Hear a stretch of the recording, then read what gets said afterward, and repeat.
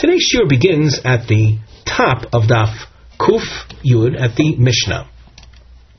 Before we begin the actual text, we glance at the side where we have a topic heading, Malve atoivea choivoi miloive. We have a lender attempting to collect a debt from a borrower. V'haloive moitzi shtar mechira im ta'arich sha'achar halva.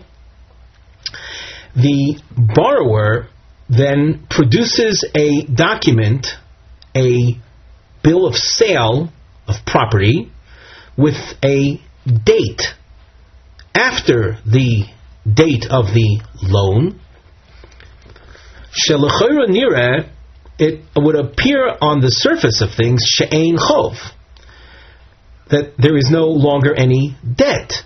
De'im hoyo adayin chov, had there been, if there still was a debt, hamalve lo hoyo moicher lo yisodeh, the lender wouldn't have sold a field to the borrower, ela goyve choivo, he would have seized the opportunity to simply collect his debt. We now turn to the Mishnah. Hamotzi shtar chov al chavero. A lender produces a bill of debt to collect a debt from a borrower. V'halo, and the other guy, the borrower, hoitzi shemochar loi es hasodeh. The borrower produces a document indicating that this very lender sold him a field. And as we said in our introduction, that would seem to indicate that there is no more any debt. We have a Rashi to look at the top.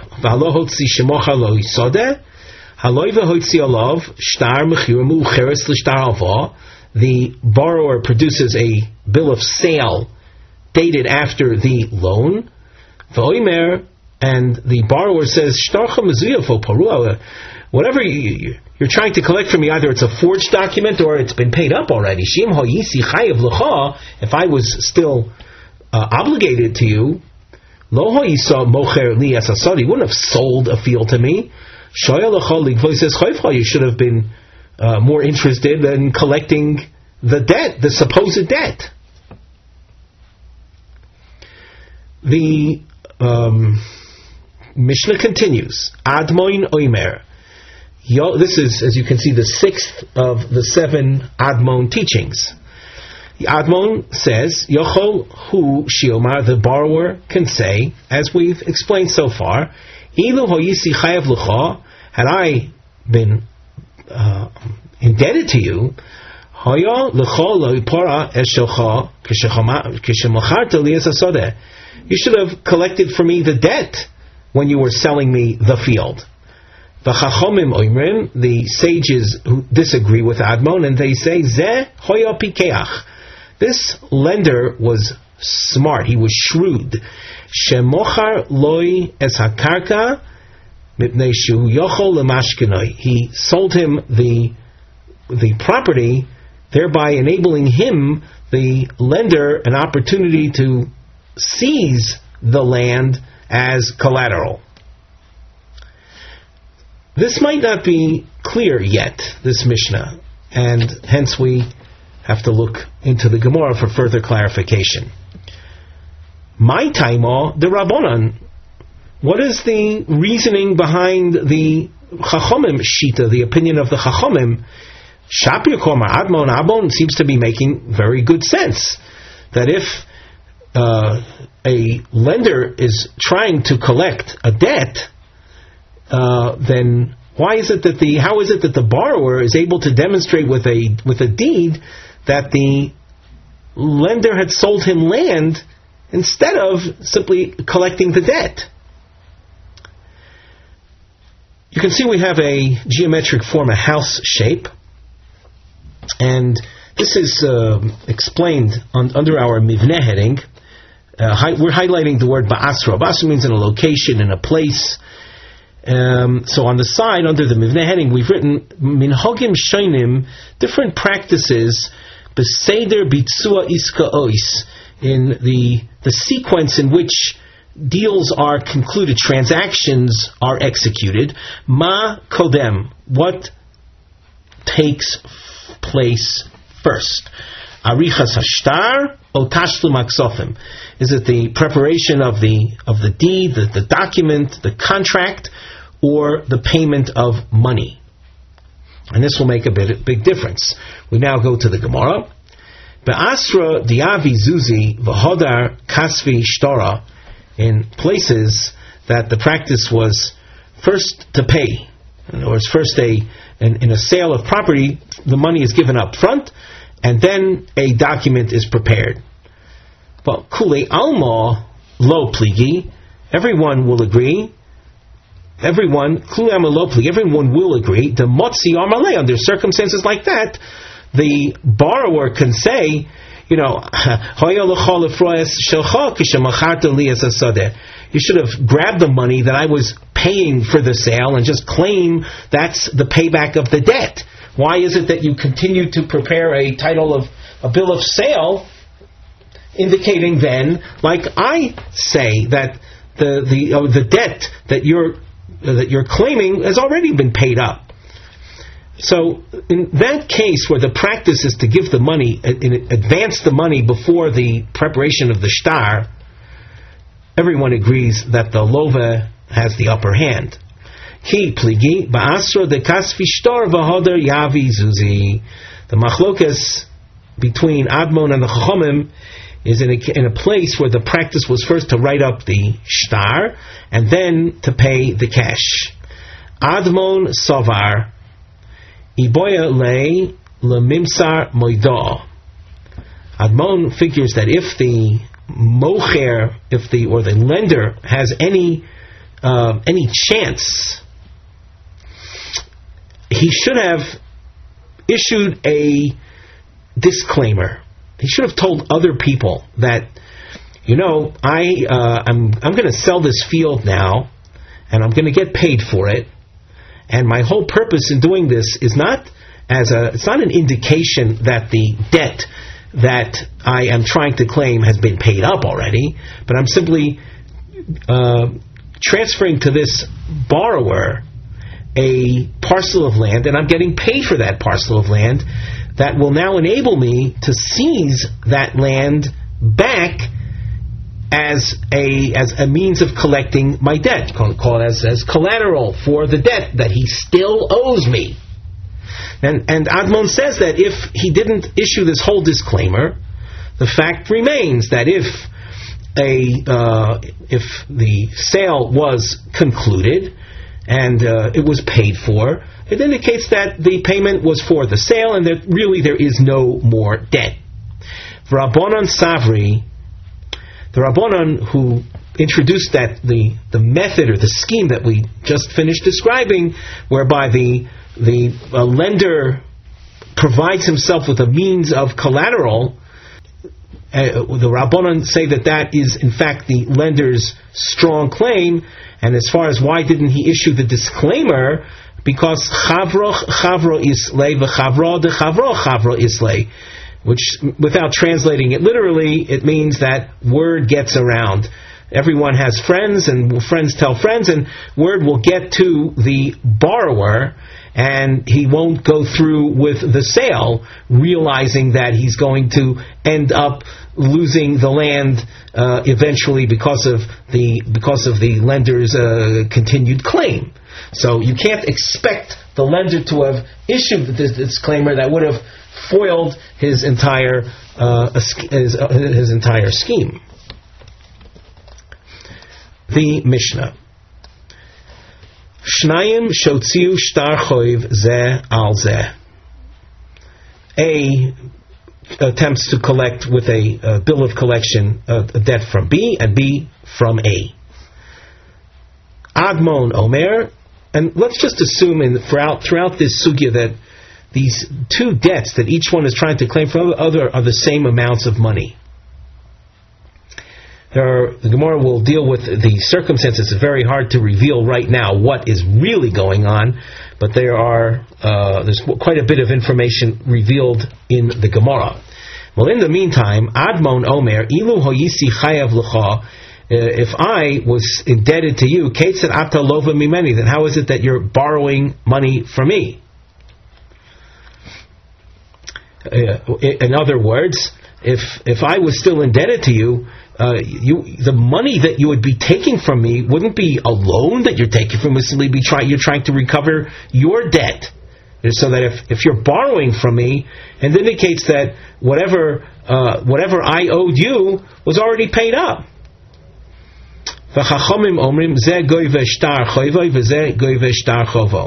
Rabbanan say each one collects their debt as is. Note in Rashi the point that we made earlier. Rashi across from here says even if the amounts are equal, ein oimrim yakiv zeh milva shachaver b'shvil milva shilveu ela beisin yordan l'nichsei kol echad u'magvin l'shekenegdo es chovo. We don't say that each one withholds the money that he is chayav to the other, but rather Beisin descends upon the properties of these people and sells them off in order to see to it that these debts are paid. So far, it's still quite murky because the way we're explaining things, we're saying that A is trying to collect $100 from B, and B is trying to collect $100 from A, so that A, in trying to collect from B, will collect $100 from B, and then B, who is trying to collect from A will have to pay back the $100. Like, what have we gained? What's the purpose of all of this? To be continued. The Gemara. Itmar Shnayim Shotziv Shtar Choiv Zeh Al Zeh. It would appear to be the same case as the Mishnah. Rav Nachman Omar Zeh Goive V'Zeh Goive. The opinion of Rav Nachman seems to reflect the Chachamim. And Rav Sheshes Omar Hafuche Matarta Lomo Li. Elo Zeh Oimed B'Shelo V'Zeh Oimed B'Shelo. The approach Rav Sheshes takes is, what's the whole purpose in just exchanging the same amounts of money? Now the term Hafuche Matarta, Rashi explains the meaning of that phrase. It's an analogy. Imagine you're carrying two heavy items, one in your left hand and one in your right hand, and it's the same. Both items have the same weight, the same type of container. Does it make any sense that to switch the package from your right hand to your left hand and from your left hand to your right hand? It's the same amounts. It's not going to ease your burden at all. If it's a different story if one package weighs 10 pounds and the other weighs 5 pounds, so it's beneficial to you to switch from time to time to make things easier to carry. But where everything else is equal, why would someone do that? And hence, each one just keeps the money that they are that the other is claiming from them. As we go on, we'll continue using the double underline to highlight the expressions Kule Alma and Ki Pligi. Under what circumstances is there agreement, and under what circumstances is there disagreement? Let us point out ahead of time that when we speak about collecting debts, if the debtors don't have cash, so collections are made from land. And technically speaking, or I should say, in general, we usually speak about three grades of land, three types of land. Idis is the most desirable, Beinon is medium quality, and Ziburis, the poorest quality. It's also generally assumed that people would prefer to have, everything else being equal, a small amount of high quality land than a large amount of low quality land. We're not dealing with discrepancies in actual value that will be paid back, but we're dealing with different qualities of land that would be used to pay back. There's also a general list of, we'll say, a program of collection. That is, in cases of tort damage, so the victim is able to collect from Edis quality land, top quality land. When it comes to collecting debts, loans, those are collected from middle quality land. So far, when we speak about these three qualities of land, the simple approach simply says that there's an objective, let's say, regional standard of land. In any given region, there is what's known to be the best quality, the middle quality, and the lowest quality, and that's what we call, in the Gemara terms, you'll see the expression of shomin b'da'alma. Shomin means we make our assessment according to the general standard. There's another way of looking at things, and that has to do with a relative standard, where an individual has several qualities of land, where you can have a situation where his best quality of land would be the worst in terms of the general audience, the general public. But it just so happens that he has even poorer quality land that's worse than the worst, if you can say things like that.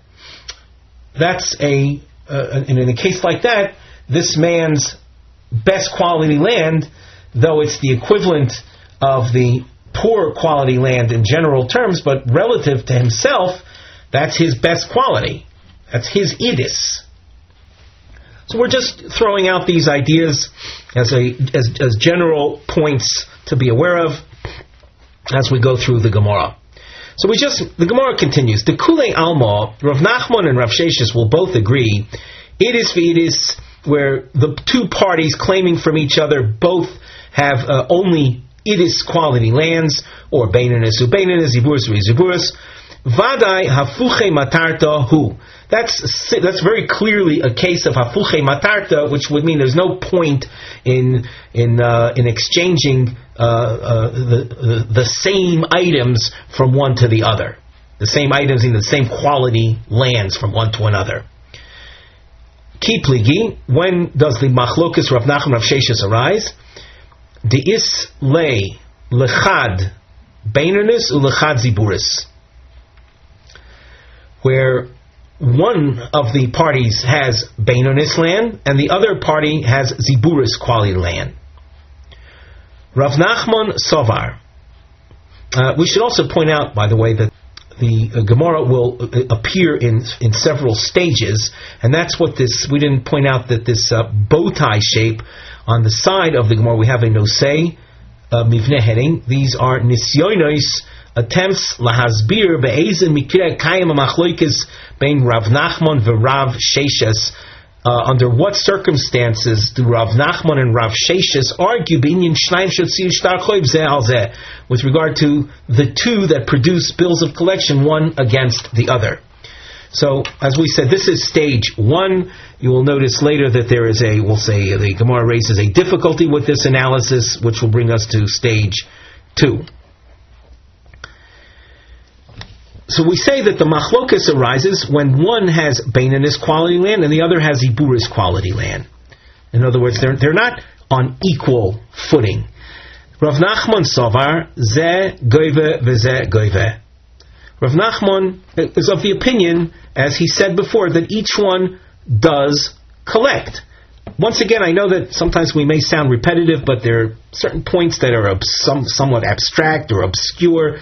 And you should just realize that both have debts of the same market or the same amount, the same objective monetary amount. Each one is trying to claim $100 from the other, for example. The payments are not going to be in cash terms, but rather in land collections.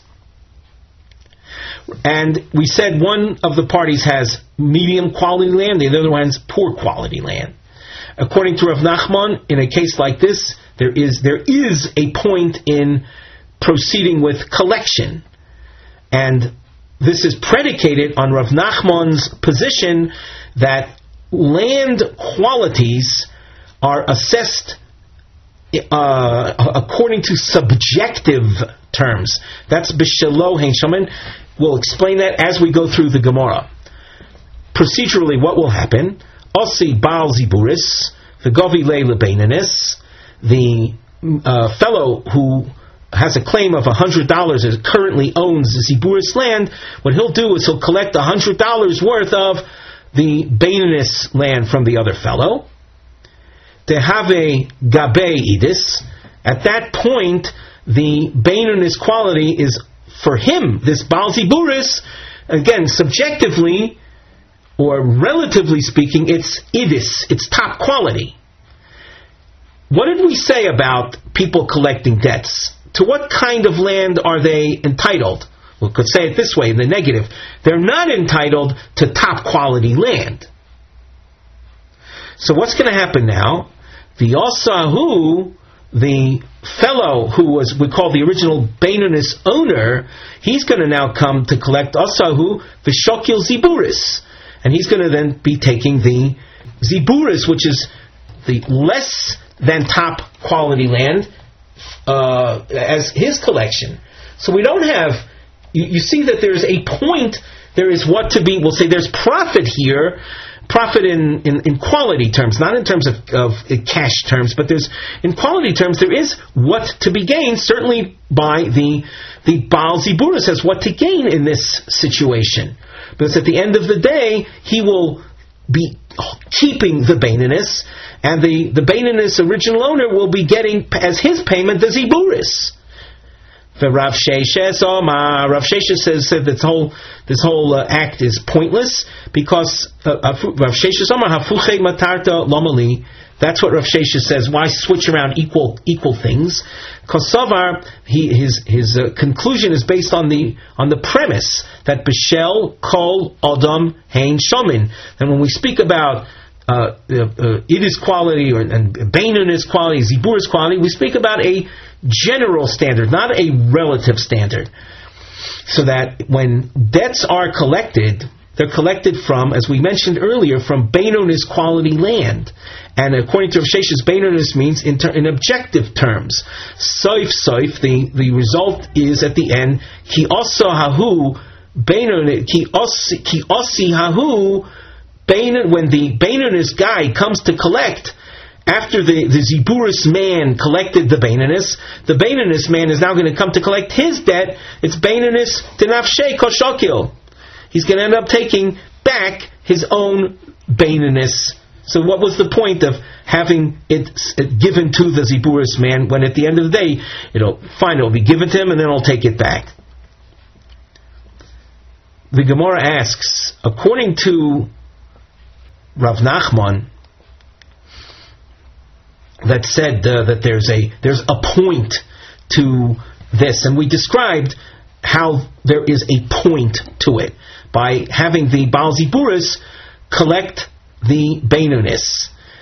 The Gemara asks, Rav Nachman, my chosis the osi Baal Ziburis bereisha. What is it that makes it such that the Baal Ziburis collects at first?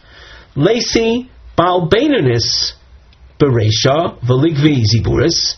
Let the Baal Beinanis, the Beinanis owner, come to collect first, and he'll collect the Ziburis. V'lahader v'ligvi nihalei. And then when the Baal Ziburis comes to collect, once again, he's not entitled to the top quality, and things are, according to Rav Nachman, looked at in relative terms. So what is going to happen? The Baal Ziburis is going to end up taking back the Ziburis that he had just paid. That's v'lahader v'ligvi nihalei. And then after the Baal Beinanis initially collected the Ziburis, when the other fellow comes to collect, he'll be taking back the Ziburis.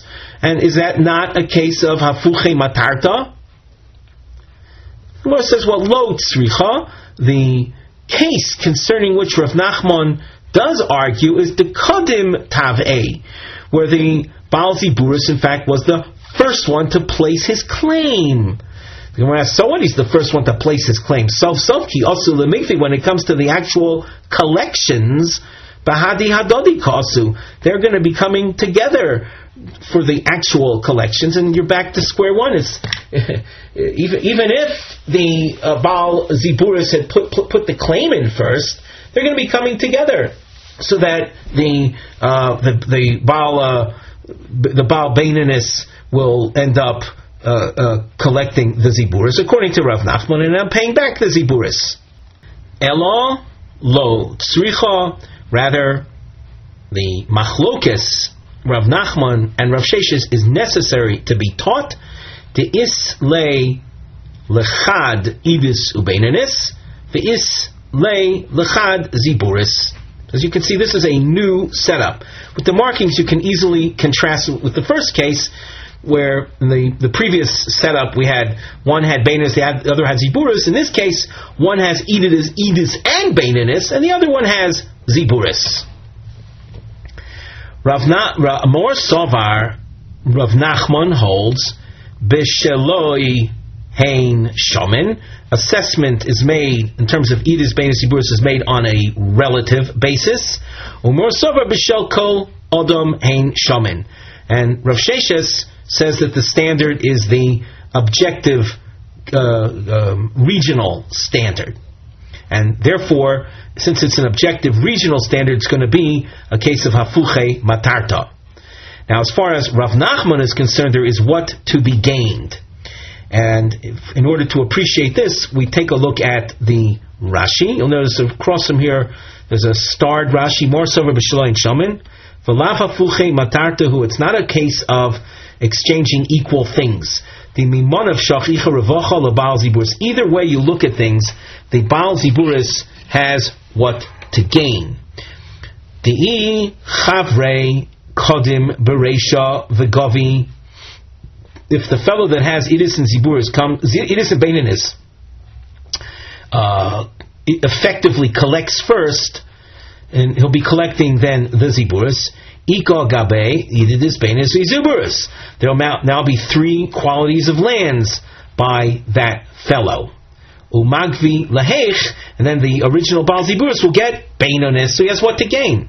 The iu kodim gavi, if the Baal Ziburis collects first, and what will he collect? Again, because you're dealing, he won't collect the Yidis, he'll collect the Bainonis.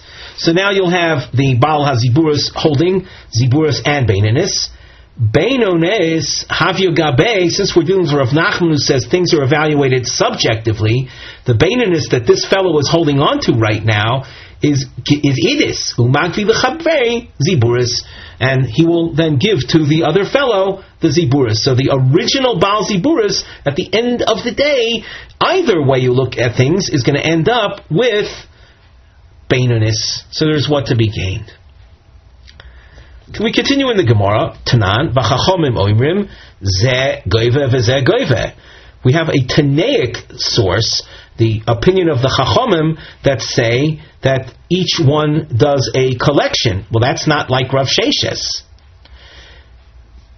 Tirgamo Rav Nachman aliba Rav Sheshes. Here we have something that's whenever you see this, it's quite dramatic, and that is that you have it's called, I refer to as the honesty of the Talmud. And here you have two opposite, or two arguers, two opponents, Rav Nachman and Rav Sheshes, and you would think that if you have a Tanaic source that just knocks out your opponent, Rav Nachman would be very happy that Rav Sheshes' point of view is being refuted by the Mishnah. However, the Talmud goes above that. It's interested in honesty, in Torah's emes. And Rav Nachman is figuring like this, that if my opponent is going to be knocked out, it better be with something that you can't wriggle out of. Rav Nachman points out that this isn't a solid question on Rav Sheshes. Tirgama Rav Nachman Ali Rav Sheshes. Rav Nachman explains the Mishnah in such a way that it works out according to, or for the benefit of Rav Sheshes. Kagoin Shelova Zeh Eliezer V'Zeh L'Chomesh. Now we have a new marking, and there's a new scheme that develops as you go through the next lines of Gemara. Take a look first at our topic heading, at the Mivneh, that is, the structural note. You'll see that these are Nisyonos, the house marking, Nisyonos Lahasbir, Ha dikotani v'chachamim zeh goyve v'zeh goyve. We're going to be explaining the chachamim of the Mishnah, and then we will also have another geometric form, a volcano shape, and these indicate shlavim. These are stages. Lahavin is Berosh Rav Nachman B'Moker Hanal. We're going to first try to explain what Rav Nachman just said. So we're now interested in understanding the case of the Mishnah that of the Chachamim, the Shitas Chachamim, Zeh Goyve, and not have that as a refutation of Rav Sheshes.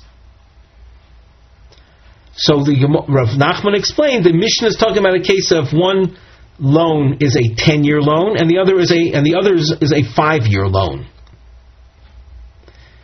Hey Chidomi, I Leima Rishon Lieser V'Sheni L'Chomesh, that Reuven loaned Shimon $100 to be paid back at the end of 10 years.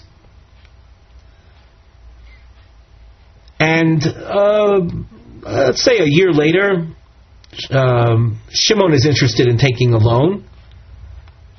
I should say that Reuven is interested in taking a loan for 5 years. That's V'Sheni L'Chomesh.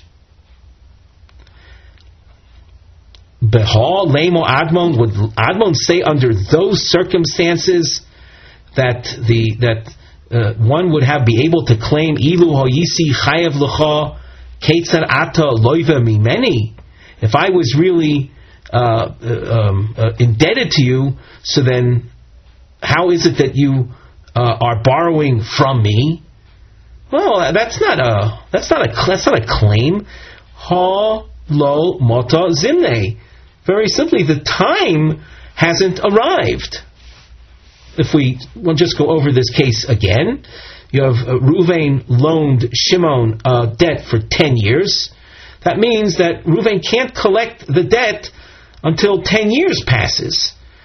I don't know, after a year later, Reuven needs money, so he might very well need to take a loan from Shimon. And Shimon won't be able to say, if I really owed you money, so what are you borrowing from me? It's very simple. He's borrowing because Reuven is borrowing because he's not going to see his $100 for another 10 years. Ella, rather, Rishon L'Chomesh V'Sheni L'Eser. The first one's loan is a loan that was extended for 5 years, and the second loan was a loan for 10 years. Hey Fidomi, but again, what are the circumstances? I de moto zimne, if the 5 years passed, so that Reuven loaned Shimon $100 for 5 years, and 5 years passed. And then we see Reuven borrowing from Shimon. Well, if the 5 years have already passed, my time of the Rabbanon, why do the Rabbanon say that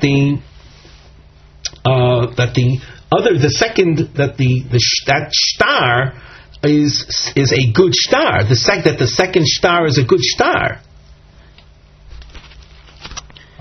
Let us just go over that case again. Reuven has a star of indicating he loaned Shimon money for 5 years. He loaned him $100, and Shimon has a bill of collection to collect from Reuven. If it is true that the 5 years have passed, then how is it that Reuven is attempting to collect a loan from Shimon when you see this very Reuven borrowing money from Shimon? Borrowing $100. Why does he need to borrow the $100 if the 5 years have passed? He could collect the money from Shimon as a debt owed to him. Therefore, if Shimon is showing us a document that Reuven borrowed the $100, it must be that Reuven's claim of $100 is a forgery. So why would the Chachomim machshir the bill of collection of the supposed first lender? We continue in the Gemara, V'i delo moto zimnei, and if the 5 years have not passed, holo moto zimnei, so the chance for Reuven to collect his 5-year loan from Shimon hasn't yet arrived, and that Reuven happens to need money, and the 5 years haven't lapsed yet. Well, my time of the Admon, then what would be the basis of explaining Admon, who does not, or I should say, the position taken by Admon that we saw in the name of Rav Sheshes of Hafulchei Matarta. Just for the sake of pinpoint accuracy, I don't think there was any need for me to make reference to Rav Sheshes, because right now we're analyzing the Mishnah. We had presented the Shitas Chachomim as a problem for Rav Sheshes. So if we're going to explain the Chachomim with this approach that the first bill of collection was 5 years and the second bill of collection was for 10 years, whatever explanation we give for the Chachomim, we're going to have to see if that makes sense then in light of what Admon said. Therefore, if we're going to explain the Chachomim saying Zeh Gova v'Zeh Goive as a function of the first Malve's 5-year loan not having become due yet, so why would Admon disagree with the Chachomim? Lo Sricha. It is necessary to be taught. In other words, this machlokes is necessary under the following circumstances.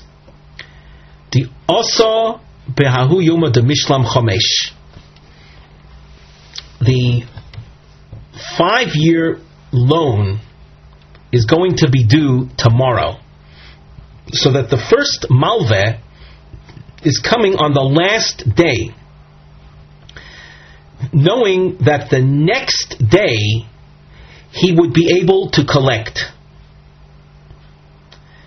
And yet, on this last day of the 5 years, he comes to borrow money from the very man that tomorrow he's going to be able to collect that sum of money. More Sovar Ovid Inish the Yosef Liyome. The Chachomim are of the opinion that people will borrow money even if it's for 1 day. So that can happen where there's some kind of very good deal, a great purchase, you don't have any cash, you're only going to get your cash tomorrow. And he doesn't want to pass up on the fleeting deal, so he'll borrow the $100 from the very man that tomorrow he's going to collect the $100, but he'll borrow from him today, the last day of the 5 years, and it'll be a 10-year loan. That's the Chachomim. That's Mor Sovar Ovid Inish the Yosef Liome.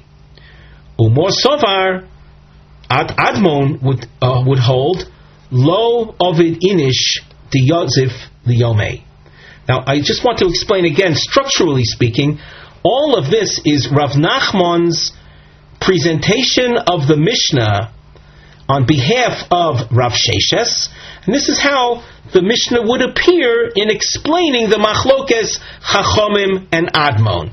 So the Chachomim would take the position that a person would borrow for 1 day, meaning that even though the next day he'll get this amount of cash by collecting the loan that he had extended 5 years previously, but he needs the money today. He can't wait till tomorrow. And Admon will say people won't do that. Lo Ovid Inish the Yosef Liome. People won't do that. And therefore, if you see the Malve Rishon borrowing from the second guy, that it would indicate that the claim of the second guy is a strong claim, and which stated that if you had a claim against me, so what are you borrowing from me? V'Rami bar Chama Omar. This is a new house marking, so that indicates to us as a new another approach in explaining the Shitas Chachamim in the Mishnah. Hocha b'yasmi askinon. Here we're talking about a case of orphans, and they don't have any karka. They didn't inherit karka from their fathers. They have only portables.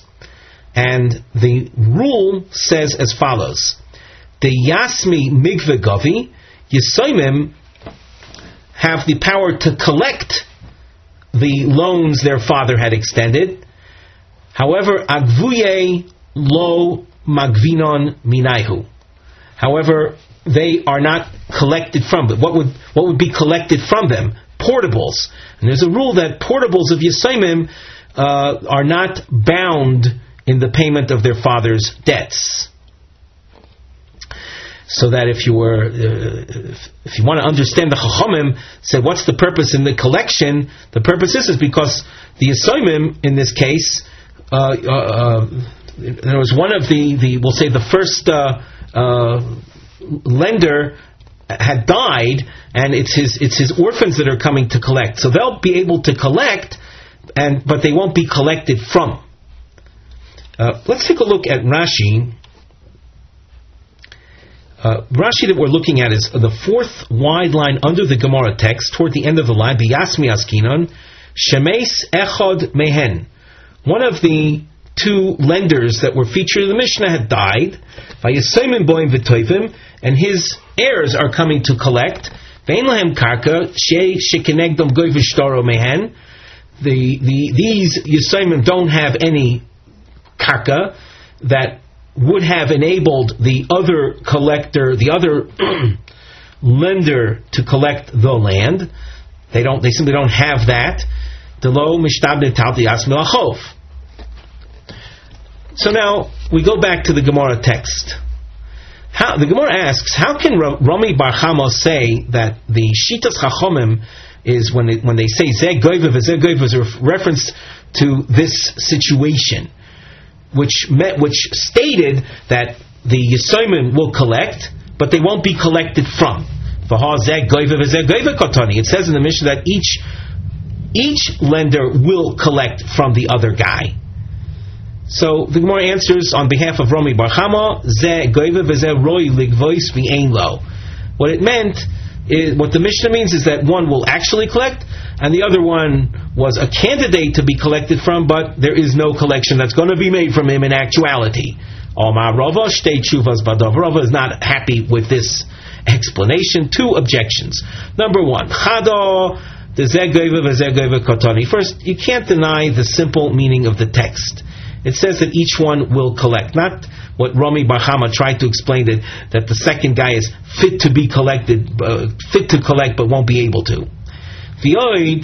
And furthermore, ligvinu ara liyasmi, let the Yisoimim in fact collect the land.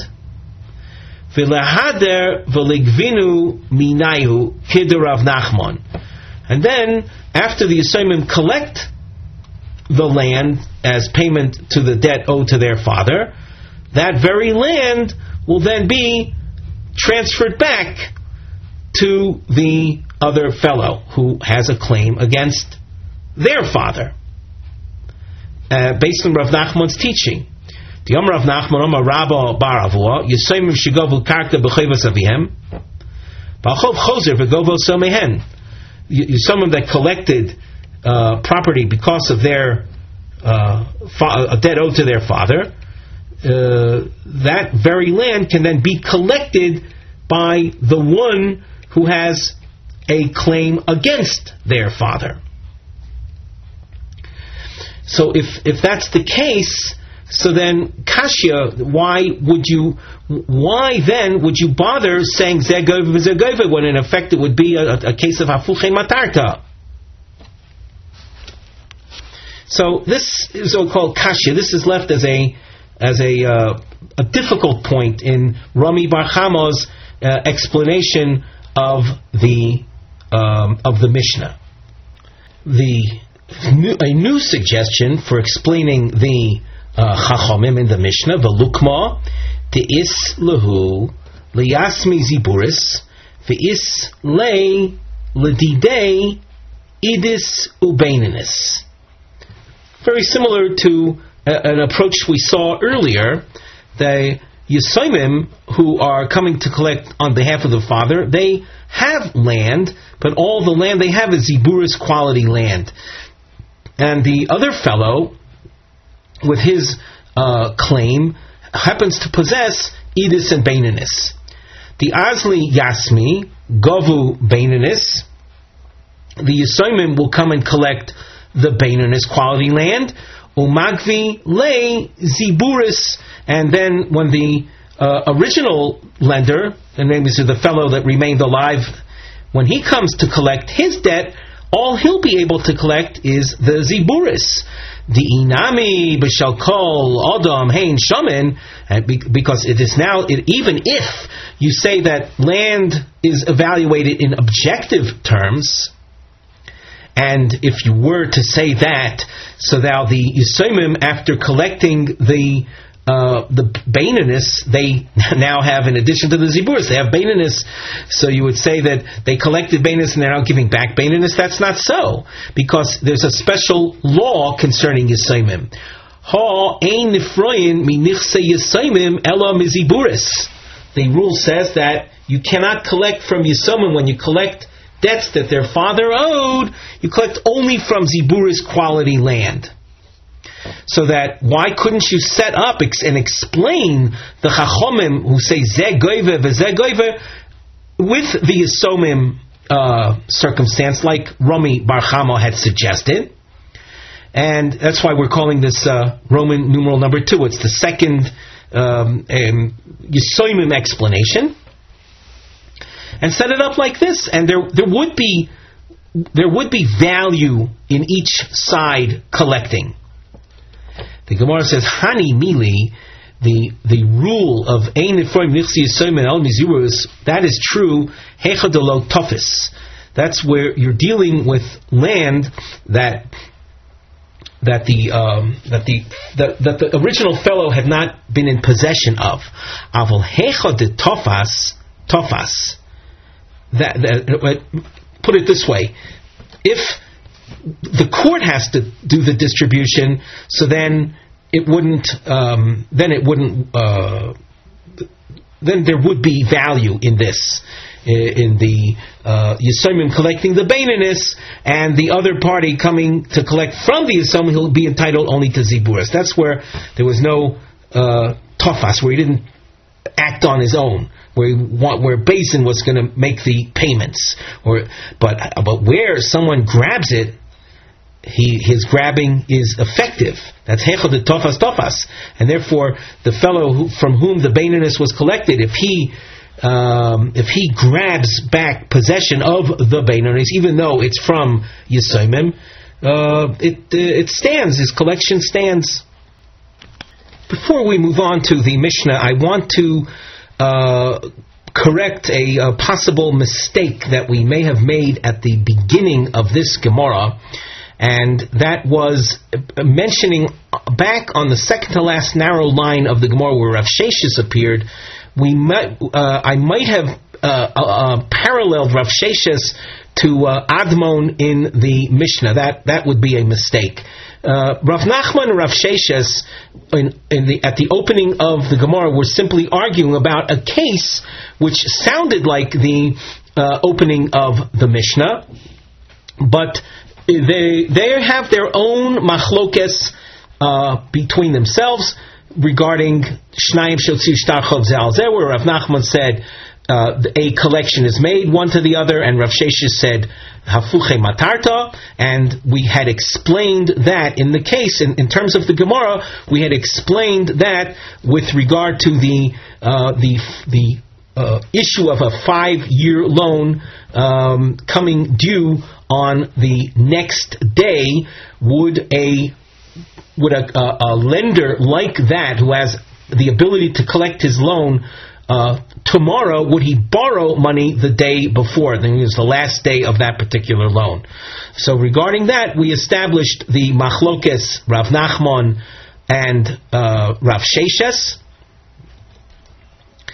and then we had to, after then presenting a question on Shitas Rav Sheshes from the Mishnah, we then had to explain the machlokes Tanoim through the eyes of how Rav Sheshes would understand it. And that's what you see in terms of all of these house markings, were attempts to set up the explanation of the Mishnah through the eyes of Rav Sheshes.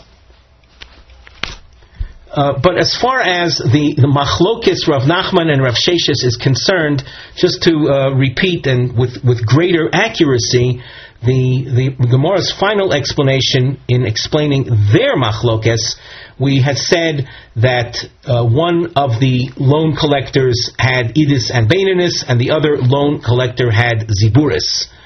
And is there a point in having the collection take place?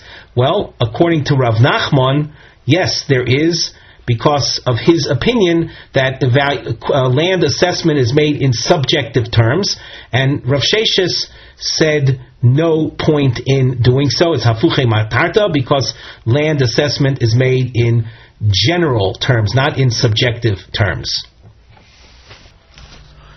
Before we continue with the new Mishnah, we glance at the side where we have a topic heading, the nosei. Hanosei isha be'eretz Yisrael, someone who marries a woman in the land of Israel, eino yochol lechufa lavor me eretz le'eretz.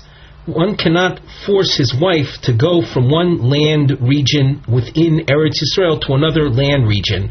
Kagon miYehuda leGolio. The Mishnah itself mentions that there are 3 land regions within Israel. For some, it may be easier to think of 3 provinces or 3 states within the land of Israel. And as an example, one cannot force his wife to go from Yehuda to Golio.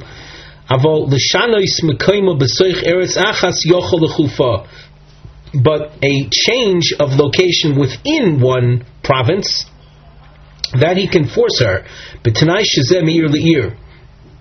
provided it's simply a maintenance of the same circumstances, like from an ear to an ear. An ear is a medium-sized municipality. Klomar, shemokum hasheni doime lemokum harishon, where the second location, the point of relocation, is similar to the first point. V'lo me'ir lekrach, but not to force her, let us say, to go from a medium-sized city to a metropolis. Now, the Mishnah. Sholosh harotzos lenisuin. There are 3 land regions which have ramifications for marriage, as we explained in our introduction. Yehuda, ve'v'hayarden, v'hagolio. Ein motziin me'ir le'ir mikrach lekrach. We don't force movement or change of location from one land region to another. So that when it says here, Ein motziin me'ir le'ir, this could be tricky. That's why we have to emphasize when you're dealing from an ear in one land region to an ear in another land region, or mikrach lekrach, or from one metropolis in one land region to a metropolis in another land region. Avo ba'oisa oretz, but within the same province, motziin me'ir le'ir umikrach lekrach. You can force her to move from one medium-sized city to another within that particular province, or from one metropolis to another. Avol, we continue at the top of Omid Beis. Avol lo me'ir lekrach v'lo mikrach le'ir. The Gemara will explain this in detail. Motzin minevei hara lenevei hayofeh. One can force movement from a bad neighborhood to a good neighborhood. Avolo minevei hayofeh lenevei hara.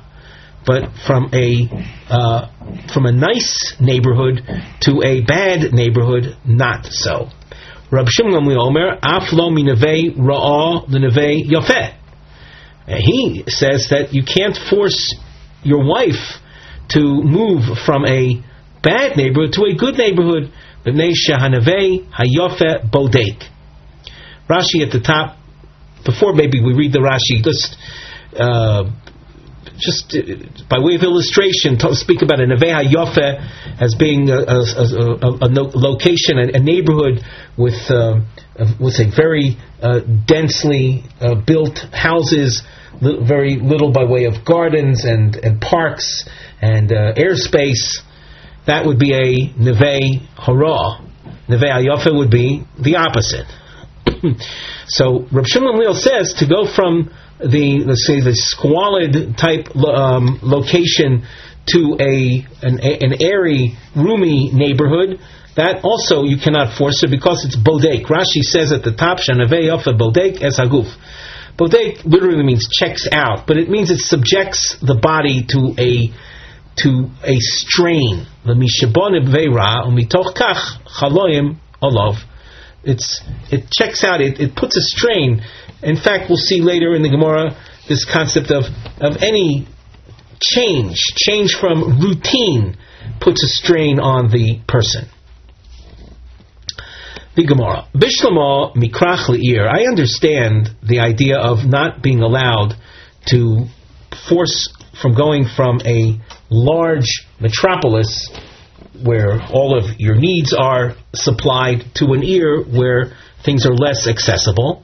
The bekrach shchichi komili, in a large city, all of one's needs are easily accessed. And be'ir lo shchichi komili, and in a medium-sized location, so you don't have all of your amenities available. So that's understandable. That which we saw. Lo mikrach le'ir. However, elo mi'ir lekrach ma'itaima, from a medium-sized location to a metropolis, why can't that be forced? Isn't that moving up in standard? So the Gemara says, Misayele, the Rabbi Yossi bar Chanina. Our Mishnah, in effect, supports Rav Yossi's teaching. From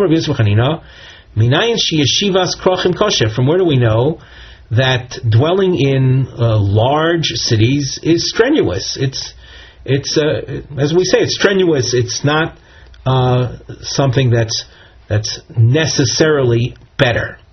Shenemar, the pasuk says, "Vayevorchu am l'chol anoshim hamisnadvim losheves b'Yerushalayim." The nation praised those people who volunteered to. We'll say volunteer with a sense of self-sacrifice to dwell in Jerusalem. Jerusalem being an example of a krach, of a large city, and as you can see, it requires an element of altruism and self-sacrifice to live in a place like that. Reb Shimon Gamliel Omer, Shanavei Hayofe Bodek. My Bodek. What do you mean by that? By that term? So in order to appreciate the term, we say Kiddush Shmuel, like in accordance with Shmuel's teaching. The Amar Shmuel, Shinui Veses Tchilas Choli Me'ayim. A change in routine. Veses is that something that is characterized by constancy and regularity. So a change in regularity is the beginning of stomach ailments. And we emphasize here, when he speaks about a shinui, and Rashi adds, even l'toiva, even if it's better, for the better. And the Gemara continues, Kosuv b'sefer ben Sira. Now here there's a very tricky situation. The Gemara quotes a body of literature called Sefer ben Sira, the Book of Ben Sira. There is quite a bit of discussion concerning who was Ben Sira, at what time did he live. But I can tell you, just from memory, I seem to recall that there is an opinion that he might have even been the son of Yirmiyahu Hanavi. And if that be the case, this Ben Sira work is an ancient work dating back to the time of the prophets. However, it was not canonized. It wasn't included in the 24 holy books of the Tanakh. Namely, it does not have divine sanctity to it. It's not a piece of work that was divinely inspired. There are words of wisdom in the book of Ben Sira, witnessed by the fact that the Gemara cites it from time to time, but it's not of a divine origin. So the Gemara says that it says in Sefer Ben Sira, and then it goes on and quotes a pasuk from Mishlei. Mishlei is from the books of the Tanakh. It's from the sanctified or the canonized holy writings. So what do you mean it says that in Sefer Ben Sira? So if you take note of our markings, the quote from Ben Sira is really that which follows the brackets. So that what in effect happens here is that Ben Sira makes a point based on, it actually continues, he picks up from a pasuk in Mishlei, and he adds that which follows after the brackets. So that technically speaking, the Gemara says, Kosav b'Sefer Ben Sira, you skip the brackets, af leilos. Even the night times, and he goes on with some more information. That's from Ben Sira. But in the meantime, as we read the Gemara straight through with the bracketed section, you have to realize that only after the brackets do you have the actual quote from Ben Sira. So it goes as follows. Shmuel said that Shinui Vesas Tchilas Choli, and Shmuel's point is, even if it's whatever change in regularity, even if it's going up in quality, it still can bring on indigestion and stomach ailments. Kosuv b'Sefer Ben Sira, Kol Yemei Oni Ro'im. This is a pasuk from Mishlei, as we emphasized, and it says, translated as, all the days of the poor man are with suffering. The Gemara asks, aren't there the days of Shabbos and holidays when he might be suffering and suffer limitation during the week? But when it comes to Shabbos, even the poor man sets up a nice meal, an enjoyable feast on Shabbos and certainly on Yom Tov. So why would that be included in the Yemei Yoni Royim? What's ra? What's negative about that? The more answers, Kiddush Shmuel. Diomar Shmuel, Shinui Veses Tchilas Choli Me'ayim. That any change, even if it's a change for the better, if you were used to eating some type of very, very basic type of food substance during the week, maybe a bread with some olives or something very basic, and then comes Shabbos, and you have even the poor man, he has a first course, a second course, maybe a third course, and that's a big change for him. It's a strain on the system, so that he'll pay for that, so to speak, in the course of the day, or maybe right afterwards. But that's the beginning of that's Tchilas Chole Me'ayim, and hence even Shabbos and Yom Tov for the poor man is going to be considered ra. So Ben Sira Omer Af Leilos, the pasuk spoke about daytime. Ben Sira says the nighttime also. And further descriptions of the Yemei Oni Royim brought to you by Ben Sira. It says there, B'Shval Gagim Gago, cities that are not built on totally flat terrain, but that are built on, let's say, hillsides. The poor man's house will be lowest. That Shval means lower or lowest. His roof is lower than everyone else's roof, so that all the water and runoff and drainage that flows from on top runs down onto him. So if anyone's going to be subjected to, let's say, to flooding or to debris in their homes, it's the poor man. Uvrom Harim Karmo, and his vineyard, his fields are, when you're dealing again with let's say a hilly environment, his fields and vineyards are going to be on the top of mountains. And now this is explained. These 2 points are explained. Mimatar Gagim Legago, the runoff, the drainage from people's roofs are going to land on his. Umei Afar Karmo Likramim, and all the erosion from fields is going to experience the erosions. Those locations which are higher up are more subject to wind and erosion. So his soil is then blown into other people's fields, leaving his vineyards topsoil bare. Rashi points out, in addition to what I mentioned, topsoil, so Rashi speaks about the fertilizer that he used to fertilize his fields, so all of that will be blown away. Before we continue with the next Mishnah, we glance at the side. We have a topic heading. Point number 1, Hakol Ma'alin Le'eretz Yisrael.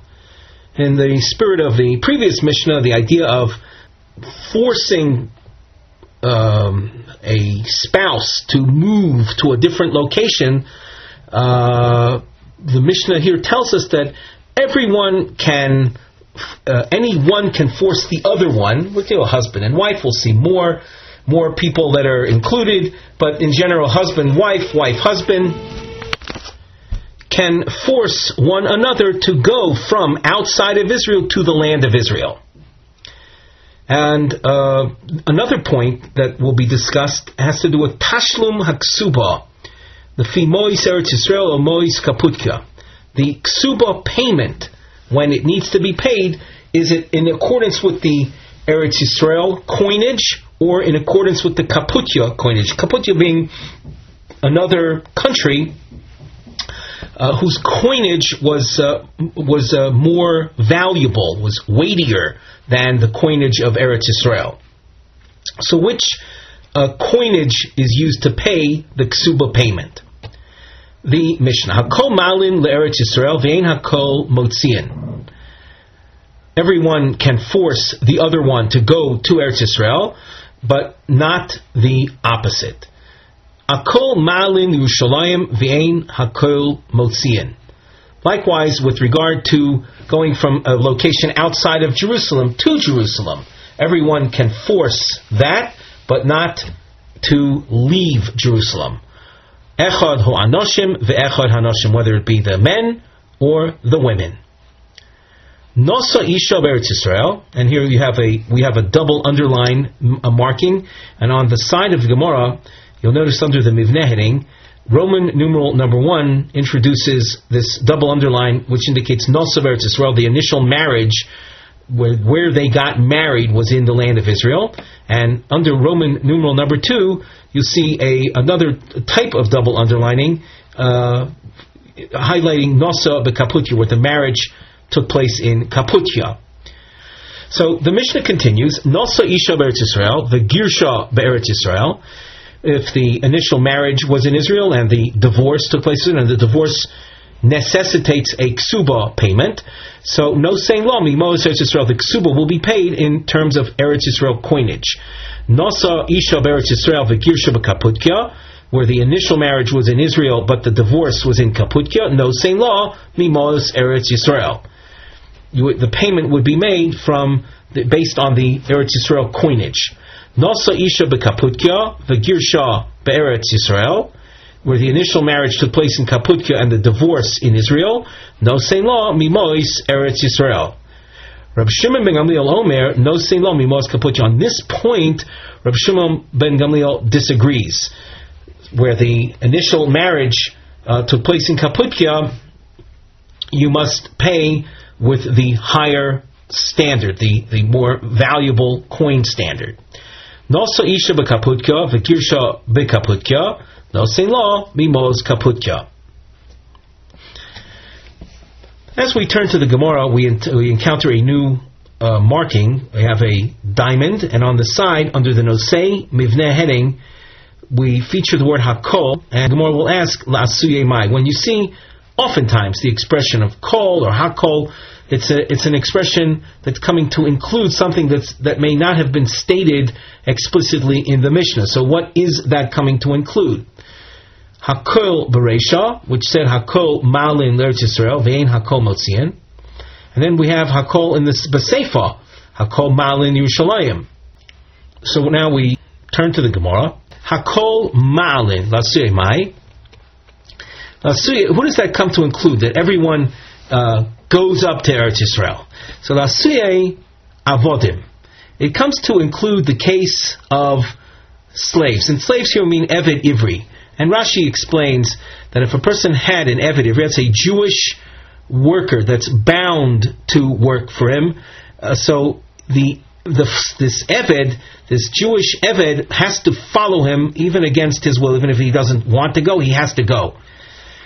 The Gemara continues, according to those who have in their Mishnah a version that we don't have in our Mishnah, but that state avodim explicitly, so then what does the Hakol at the beginning of the Mishnah going to include? As we mentioned before, we include that which is not stated explicitly. So what's there to include? Answer, Lasuyei minavei hayofe linavei hara'ah. The Mishnah that says that one can force others to go to Israel, that means even if one is leaving a luxurious neighborhood outside of Israel to a squalid neighborhood in Eretz Yisrael. V'ein hakol motziin lasuyei, that part of the Mishnah, what does the hakol come to include? Answer, lasui eved sheborach mechutza la'aretz. This includes a case of a slave that had run from outside of Israel to Israel. The Amrinon lay, we tell the master, Zavne hacha vazil.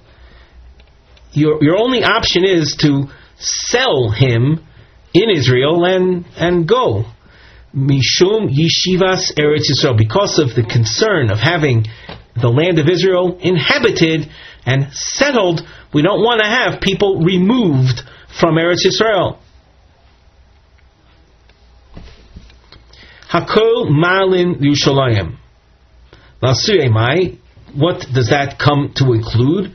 Lasuyei minavei hayofe linavei hara. To include a forced movement from a bad neighborhood, a squalid neighborhood.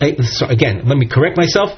To include movement from a luxurious neighborhood outside of Jerusalem to a squalid neighborhood within Yerushalayim. V'ein hakol motziin la'asuyei mai. What does the hakol word in this part of the Mishnah come to include? La'asuyei afilu minavei hara linavei hayofe. Even if, let's say, someone found a luxurious neighborhood outside of Jerusalem and they currently live in a squalid Jerusalem neighborhood, so even that one cannot force, namely force movement from a squalid neighborhood in Yerushalayim to a luxurious neighborhood but outside of Yerushalayim. Ve'aidi detana reisha ein motziin. Since the reisha used the expression of ein motziin, means ein motziin from Eretz Yisrael, Tana Seifa Nami Ein Motziin. The Seifa also uses the expression of Ein Motziin with regard to Yerushalayim. Now, let us take a look at the Rashi on that. The ID de Tana, the Ilu Mishum Minavei Hara Linavei Hayafe. The idea of moving from a bad neighborhood in Yerushalayim to a good neighborhood outside. Lo itzrich. I don't need the Mishnah to tell me that. It's true the Gemara said that, but the point is I don't really need that to be said. Kevon de Ashminin, since we were told Demalin minavei hayofe linavei hara, we were told already that you can force movement from a luxurious neighborhood outside of Yerushalayim to a squalid neighborhood in Yerushalayim. Kol shekain dein motziin. So all the more so, we're not going to force afilu min hara liyafa, even if it happens to be from a bad in Yerushalayim to a good neighborhood outside Yerushalayim. In other words, where there's a change in status or change in situation, and the change is to the bad. Where you're currently in the bad, certainly you're not going to think that you're going to be allowed to force to go from a ra in Yerushalayim to a nice one outside Yerushalayim.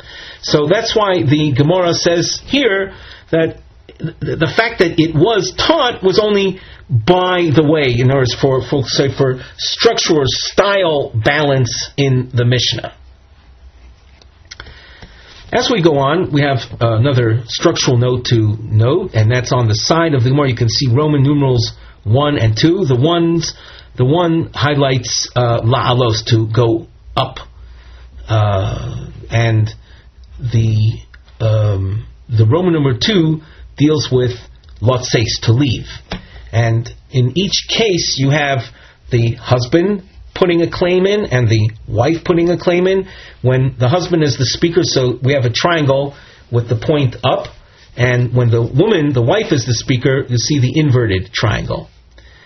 And this represents a vikuach bein b'nei hazug be'inyan aliyah v'yetziah, an argument that develops between the husband and wife regarding either going to or leaving. That will become clear as we see the examples. Tanu Rabbanan, hu omer la'alois, vi omer shelo la'alos. The husband wants to go from, let's say, outside of Israel to the land of Israel, or from outside Jerusalem to Jerusalem. Vi omer shelo la'alos, and she says, I don't want to go. Chayfeno so la'alos, we force her to go. V'im lav, and if she remains obstinate, so teitzei below ksuba, she can be divorced and not receive the ksuba. She loses on the ksuba. That goes to show how serious this matter is, how pressing it is to go to the land of Israel, how big a mitzvah it is. It's such a big mitzvah that will even compromise on the woman receiving the ksuba. And by this point in the Masechta, I'm sure everyone realizes how important it is that women are provided with a ksuba. But when it comes to a choice of Eretz Yisrael versus non-Eretz Yisrael, so the Eretz Yisrael consideration is very, very strong. It's also noteworthy that these halachas you will find are quoted in the Sifrei Halacha. You can see this in the Rambam, and you can see this in the Shulchan Aruch as well. The Gemara goes on, he omeres lalos v'omer shelo lalos. Now she's the one that wants to go and he doesn't. Kofen oisoi lalos will tell the man, you have to go. V'im lav, and if he refuses, so then yotzi v'yiteng ksuba. So let him divorce his wife, and he'll have to pay the ksuba. It's interesting to note that there's two bonds that are alluded to here. There's the bond between husband and wife, and there's the bond between the Jew and the Holy Land of Israel, which, as I indicated before, might very well have ramifications to this very day. It's not necessarily a Gemara that's dealing with a story of once upon a time in history. But that's already a discussion that's a little bit beyond the purview of the Gemara markings, Daf Yomi Shura. But what we're trying to make a point is, at least on the textual level, you see the centrality of Israel, that even though we put so much emphasis and value on the maintenance of a married couple, the responsibility of husband to wife and wife to husband, and hopefully the love between the two. But when it comes to the Jew and the land of Israel, if push comes to pull, the halacha, and hence God's word, it places greater emphasis on the Jew being in his homeland, in the land of Israel, where the Jewish people belong. We continue. He omeres lotseis vu omer shelo lotseis. She wants to leave Eretz Yisrael and he doesn't. Kofen oisa shelo lotseis. We tell her, you've got to stay. V'im lav, and if she refuses, teitzei below ksuba. She will be divorced and not receive her ksuba. Hu omer lotseis v'hi omeres shelo lotseis. He wants to leave Israel and she does not. Kofen oisa shelo lotseis. We force him not to leave, and if he still insists, yotzi, v'yiteng ksubas, let him divorce the wife that wants to stay in Eretz Yisrael and pay the ksuba. Noso isha v'chulei. Here we're dealing with the section of the Mishnah that dealt with the monies that are used to pay the ksuba. Ha gufa kashya. In looking at the Mishnah and its various sections, we end up with something that appears to be self-contradictory. Katani, it said in the Reisha, Nosa Isha, Beretz Yisrael, V'girsha B'kaputka, Noisen La Mimos, Eretz Yisrael, where the marriage took place in Israel and the divorce, which is associated with the need for paying the ksuba, took place in Kaputya. She receives the lesser quality money, the Eretz Yisrael currency. Alma, Basar Shibudo Azlina. So we see that in order to determine, if you just had the Reisha, just this section, this first part of the Mishnah, you would conclude that money payments are determined by the shibuda. That means, for our purposes, the place of marriage, where the initial obligation set in, the point of marriage. That's when the initial responsibility and obligation to pay a ksuba sets in. So, from the Reisha, we would go according to the place of marriage. Ema Seifa. Continue reading the Mishnah, and it says, Noso Isha B'Kaputya V'Girsha Beretz Yisrael, where the marriage took place in Kaputya and the divorce in Israel. No Silomi Mos Eretz Yisrael. Here you see payment from using the Eretz Yisrael standard, the cheaper, the lesser quality currency. Well, if you have just the Seifa, then you would conclude Alma Basakavaina Aslinan. The method of determining what currency is paid is the time of collection, not initial obligation, but time of actual collection, the time of divorce. So that's a contradiction. Is it the shibuda that determines, or is it the gavaina that determines? Omar Rabba Mikule Ksuba Shanu Khan. The Mishnah is in accordance with that school of thought that says that ksuba payments, since the husband has to pay out of his pocket, the husband is granted a leniency. We are lenient with regard to ksuba payments. Kosavar ksuba d'Rabbanan. This is accepting the position. This assumes the position that ksuba is something that's only rabbinic in nature. We would say it's only a rabbinic obligation as opposed to a doraisa, Torah level obligation. And being that it's rabbinic, so we can apply leniency wherever they want to apply it. Namely, what we're saying is that no official standard is set determining how the money is to be paid on a consistent basis. Therefore, whatever comes out to be more lenient for the husband to pay, he is to benefit from that. Now, regarding that case where the marriage took place in Eretz Yisrael and the divorce, let me correct myself, where the marriage took place in Kaputya and the divorce took place outside of Kaputya, took place in Eretz Yisrael, Reb Shmuel says in that case she gets the higher standard. Kosovar Ksuba Deoraisa. Reb Shmuel is of the opinion that the basis of Ksuba is from the Torah. Since it's from the Torah, it takes on the characteristic of all debts, all forms of owing money. Person borrows money, so he is now indebted. What is the rule in general with regard to debts that are incurred? You go according to the initial, what's called the shibuda, the initial point of obligation. And hence, Reb Shmuel concludes that where the marriage took place in Kaputya, even though the divorce took place outside, took place in Eretz Yisrael, she's entitled to the higher currency because the shibuda there was in Kaputya. That's where the obligation was established. Tonu Rabbanan, Hamotzi Shtar Choiv al Chavero. A person produces a bill of collection to collect money from his friend. Kosuv Bo Bovel. It says that the loan took place in Bovel.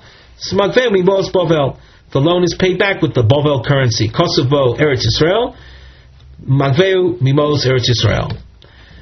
Then the Eretz Yisrael currency is used to pay. Kesubos Stam, if a bill of collection is written but without the land region mentioned in it, Hotzio Bebavel, Magbeo Mimos Bavel. If the creditor, the lender, pulls out the document to collect from the borrower in Bavel, so he's paid with Bavel currency. Hotzio Eretz Yisrael, Magbeo Mimos Eretz Yisrael. Likewise, if the document is pulled out in Eretz Yisrael, payment is made using the Israeli type currency. Kesubos Kesef Stam. It says, the text would say 100 pieces of silver, 100 silvers were loaned. It doesn't say, was it the Selah type coin, 100 sloim, or 100 dinarim? A dinar is a quarter of a selah, or 100 punyonim. A punyon is a small fraction of a selah. It doesn't say what. It just says that a loan of kesef was extended. Mashi yirtze loive magbeu. Whatever the lover wants to pay, even the very small coin called isarin or isar in the plural isarin, he can pay back even these very small coins.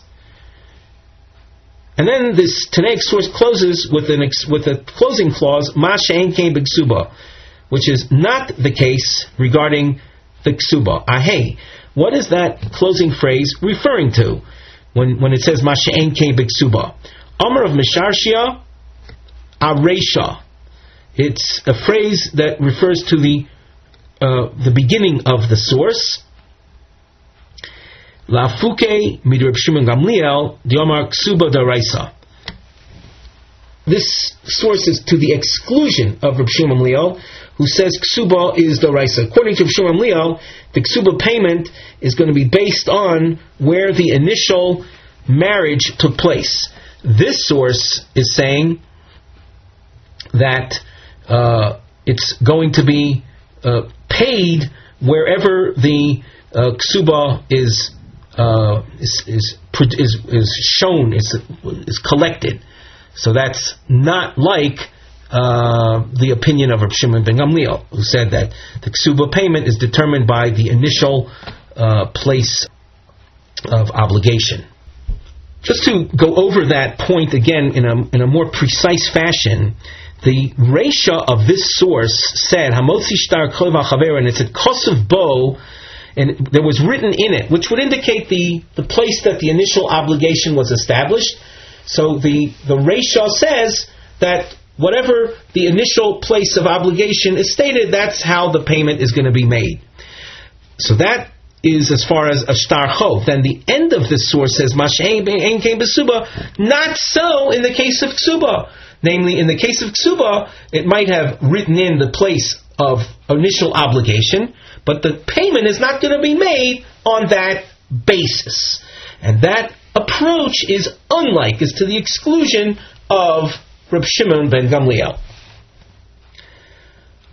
Kesubos kesef stam, again, a quote from the source. We saw just 2 lines above.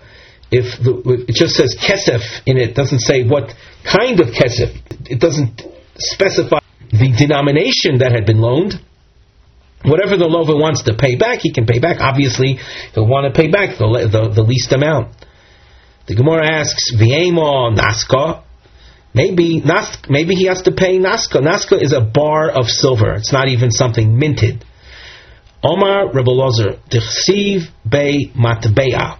The case of the shtar chov that is featured in the Brisa says in it, Mea, it would say, for example, Mea Matbe'a Kesef, 100 silver coins. Now that would exclude the naska suggestion. V'ema priti, maybe the matbe'a that's referred to is a priti. Now priti is a very small coin that in general were copper coins. And what is the suggesting here? that he should pay, let's say, copper coins. It said, for example, it said Mea. It said 100 matbea, and the love, the borrower would pay back 100 priti. The Rashi says, "V'toimar shitein lo nechoshes," 100 copper coins.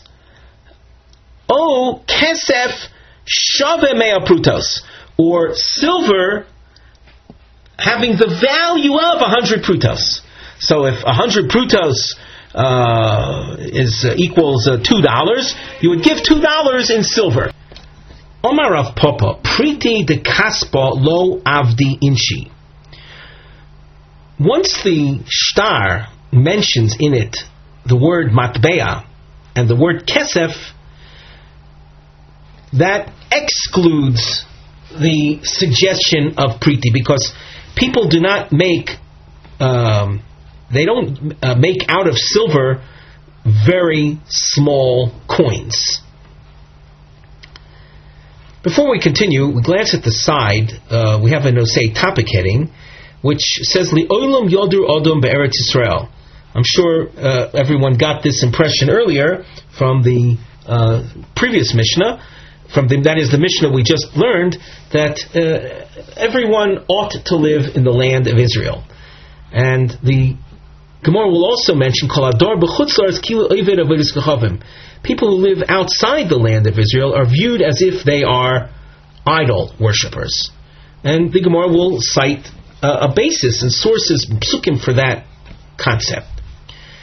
Tana Rabbanan, L'olam Yodur Odom Be'eretz Yisrael. A person should strive and live in the land of Israel. Afilu be'ir sheruba oivdei kechavim, even if that city is a majority idol worshippers. In other words, the excuse being, there are a lot of goyim there. That's not an excuse to not to come to Israel. V'al yodur b'chutz la'aretz. And one should not dwell outside of the land of Israel, even in a city that is of a majority Jewish population. Anyone who lives in Israel, he appears as one that has a God. God, we say, means God Almighty, the Creator of heaven and earth. V'chol hador b'chutz la'aretz. And anyone who dwells outside of Israel, doima kami she'ein lo eloka. It creates the impression that he doesn't have a God. Shenemar, the pasuk, and again here it's a function of what do the verses say. It says in the pasuk, Lo seis lochem es eretz Canaan, liyos lochem lelokim. The land of Canaan, which is called the land of Israel, is given to the Jewish people in order for God to be your God. Question: V'chi kol she'eno dor ba'aretz ein lo eloka. Can you say that anyone who doesn't dwell in Israel doesn't have a God? Of course he has a God. Elo lomar loch kol ador b'chutz la'aretz. Anyone who lives outside of Israel, ki'ilu oived avodas kechavim. It is viewed as if he is an idol worshipper. V'chein b'David hu omer, concerning one of the greatest of our people, King David. It says, David himself says, Ki gershuni hayom mistapeach benachlas Hashem leimor lech avod Elohim achirim. I was chased out from the land of God, from the inheritance of God, told, go worship other gods. Who told David to go serve other gods? What the pasuk is telling us is, anyone who dwells outside the land of Israel, ki'ilu oived avodas kechavim. It is tantamount to idol worship. There is a major issue that is discussed in halachic literature, which of course is way beyond the purview of our Gemara markings, Daf Yomi Shurim, is regarding the level of obligation, the applicability of what we just learned. But suffice it to say, it's a topic that should not be taken lightly. Make no assumptions, and everyone should look into the matter and arrive at a truly halachic conclusion. And we have a very dramatic story and give and take that follows. On the side, in introducing the geometric forms that we see now, we have a trapezoid or volcano shape that will appear in alternating directions. The nosei mivneh, heading on the side, features the trapezoid or the volcano with the top, the narrow, facing upwards. That's Rabbi Zera speaking, and the inverted is Rav Yehuda. And we will see a machlokes b'kol ha'ola miBavel le'Eretz Yisrael im oiver ba'aseh. One who leaves Babylonia in favor of, in order to come to the land of Israel. Is that considered a violation of a positive command? The positive command being remain in Babylonia. So the story starts. Rabbi Zera havekomishtamit minei de Rav Yehuda. There was a certain point at which Rabbi Zera, mishtamit is a term meaning to avoid. He didn't want to have a direct contact or confront Rabbi Yehuda. And why was he avoiding Rabbi Yehuda? The ball, the Mesak Eretz Yisrael. Rabbi Zera wanted to leave Bavel to go to Eretz Yisrael, and Rabbi Yehuda would have protested Rabbi Zera's plan. So he avoided being the subject of a direct protest of Rabbi Yehuda. The Omer of Yehuda,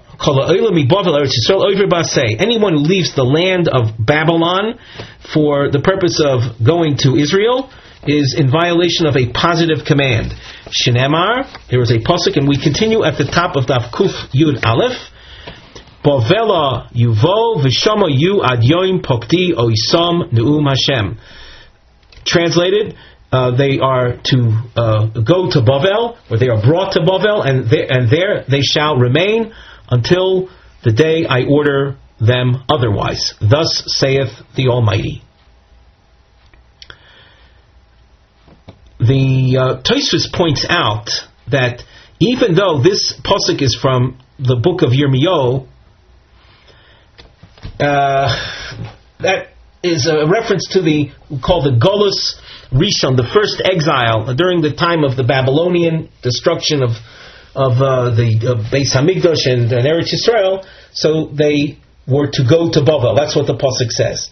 We know very well that there was a return to the land of Israel during what we call the second, with regard to the second return, the second temple period, and that was orchestrated by the Almighty with prophets, great leaders like Ezra, Nehemiah. So once you might say that, well, once this pasuk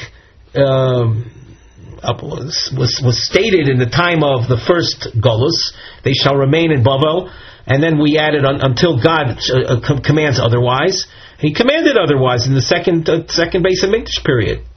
So finished. What's Rabbi Yehuda? Rabbi Yehuda we should have emphasized is at a time after the second Beis Hamikdash period. So it's a non-starter.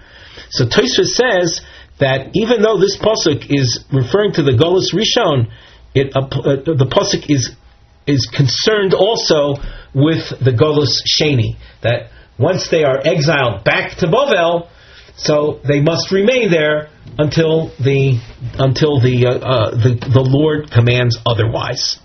So that's Rav Yehuda's point. Rav Yehuda was living in Bavel. Rav Yehuda and Rabbi Zera, there was a large Babylonian community, and Rav Yehuda's take on that was that they are to remain there in Babylon until the Almighty says otherwise, even to the extent of not leaving Babylon, Bavel or Babylonia, to go to Eretz Yisrael. For Rabbi Zera, Rabbi Zera says that pasuk isn't a reference to a command regarding the Jewish people. It rather is a description of the temple vessels, that in the destruction of the Beis Hamikdash, the temple vessels were brought to the land of Bavel, and there they shall remain until God orders otherwise. So it's a command. It's not necessarily a command even, but rather it is a prophecy of Yirmiyahu concerning the temple vessels. And Rashi explains that that's quite likely because the pasuk right before this is dealing with the temple vessels. So in context, it seems to be a very clear reference to the temple vessels. Now, as a result of this, it seems that and then the Gemara now has Rabbi Yehuda. What does he say in response? So Rabbi Yehuda says, you might have a point about that, but ksiv kro achrina. There's another pasuk from which I derive my shita, my opinion that one is not to leave Babylonia. What does the pasuk say? Hishpati eschem b'nois Yerushalayim b'tzvos u'b'aylis hasodeh v'chulei. I command you, the Jewish people, not to become aroused, not to leave Bavel. For Rabbi Zera, what does Rabbi Zera say about that? Hahu shelo yalu Yisrael b'choma. Rabbi Zera says that the pasuk whereby the Jewish people are sworn not to become aroused and go to Eretz Yisrael, it means as an entire single mass. I am not going to Israel as part of a single entire mass. I want to go to Eretz Yisrael as an individual. The Rashi at the top says, Shelo yalu b'choima, yachad biyad chazaka, all together with force. So that the Jewish people were bound by oath not to rise as an entire nation, leaving the exile together with force. But as we said a moment ago, but as far as an individual is concerned, Rabbi Zera was very enthusiastic in going to Eretz Yisrael. For Rabbi Yehuda, so what does Rabbi Yehuda say about that? He says, as far as Yalu B'choima is concerned, Ishbati Achrino Ksiv. There's another Shavua that indicates they shall not arise B'choima. And we've noted along the way the psukim, the first pasuk, this pasuk that was quoted by Rav Yehuda regarding the prohibition of going to Eretz Yisrael from Bavel was Shir Hashir and Perek Beis pasuk Zayin. Rav Yehuda says, not only do you have Perek Beis pasuk Zayin, but you also have Perek Gimel pasuk Hey. So that, as far as Rav Yehuda is concerned, you have two psukim. One, a warning to the individual, and the other a warning to the mass. For Rabbi Zera, well, what does Rabbi Zera say about that second Hishbati pasuk? Hahu miboyalev Rabbi Yossi Rabbi Chanina. I need that additional pasuk as part of Rabbi Yossi Rabbi Chanina's teaching. Di Omar Shloisha Shavuos Halolu Lama. This is a reference to 3 psukim in Shir HaShirim, Perek Beis Pasuk Zayin, Perek Gimel Pasuk Hey, Perek Hey Pasuk Ches. These oaths that we saw already, Hishbati, we saw Hishbati Eschem B'nai Yerushalayim, we saw references to these psukim already. Here there are a total of 3 in the meantime. What do I need them for? Achas Shelo Yalu Yisrael B'choma. Bear in mind, this is Rabbi Zera speaking. He says that one is a warning against a mass, forceful return to Israel. V'achas Shishbia HaKadosh Baruch Hu Es Yisrael Shelo Yimrudu B'umos Ha'olam. And one is that the Jewish people were bound not to rebel against the nations of the world, but rather in the state of exile they should remain cooperative citizens. And v'achas shishbi HaKadosh Baruch Hu es oivdei kechavim shelo yishtabdu bohen b'Yisrael yoser midai. And a third shvua is that it's upon the goyim not to subdue the Jews, enslave the Jews, subjugate the Jews too much. Certainly, we can, with the hindsight of history, we can see that the idol worshippers, the goyim, have certainly violated that shvua many, many, many times. For Rav Yehuda, well, up till this point, then, according to Rabbi Zera, the shvuas psukim that Rabbi Yehuda cited are already used up. So, what does Rabbi Yehuda say? Im ta'iru v'im ta'iru. That in the shvuas pasuk, you have actually two shvuas. The double expression im ta'iru v'im ta'iru then accounts for an additional shvua, and that will include the prohibition of the individual from coming to Eretz Yisrael from Babylonia. For Rabbi Zera, who was interested in coming to Eretz Yisrael and yes, leaving Babylonia to Eretz Yisrael, mi boyale l'chede Rebbe Levi. We'll say that now that we're accounting for an additional shvua, Rabbi Zera says, I have an accounting for that, in accordance with Rabbi Levi's teaching. The Yomar, Sheish Shvuos Halalu Lama. There are actually 6 Shvuos. And now this is a function of we mentioned the double Shvua that's mentioned in one of the Psukim in Ta'uru.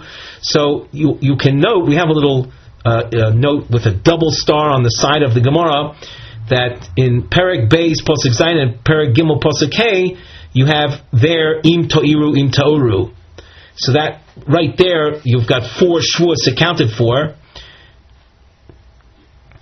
So that's, as we said, that's you have the Im To'iru Im Ta'uru, and you've got also Perek, and that's in addition to the Hishbati expression.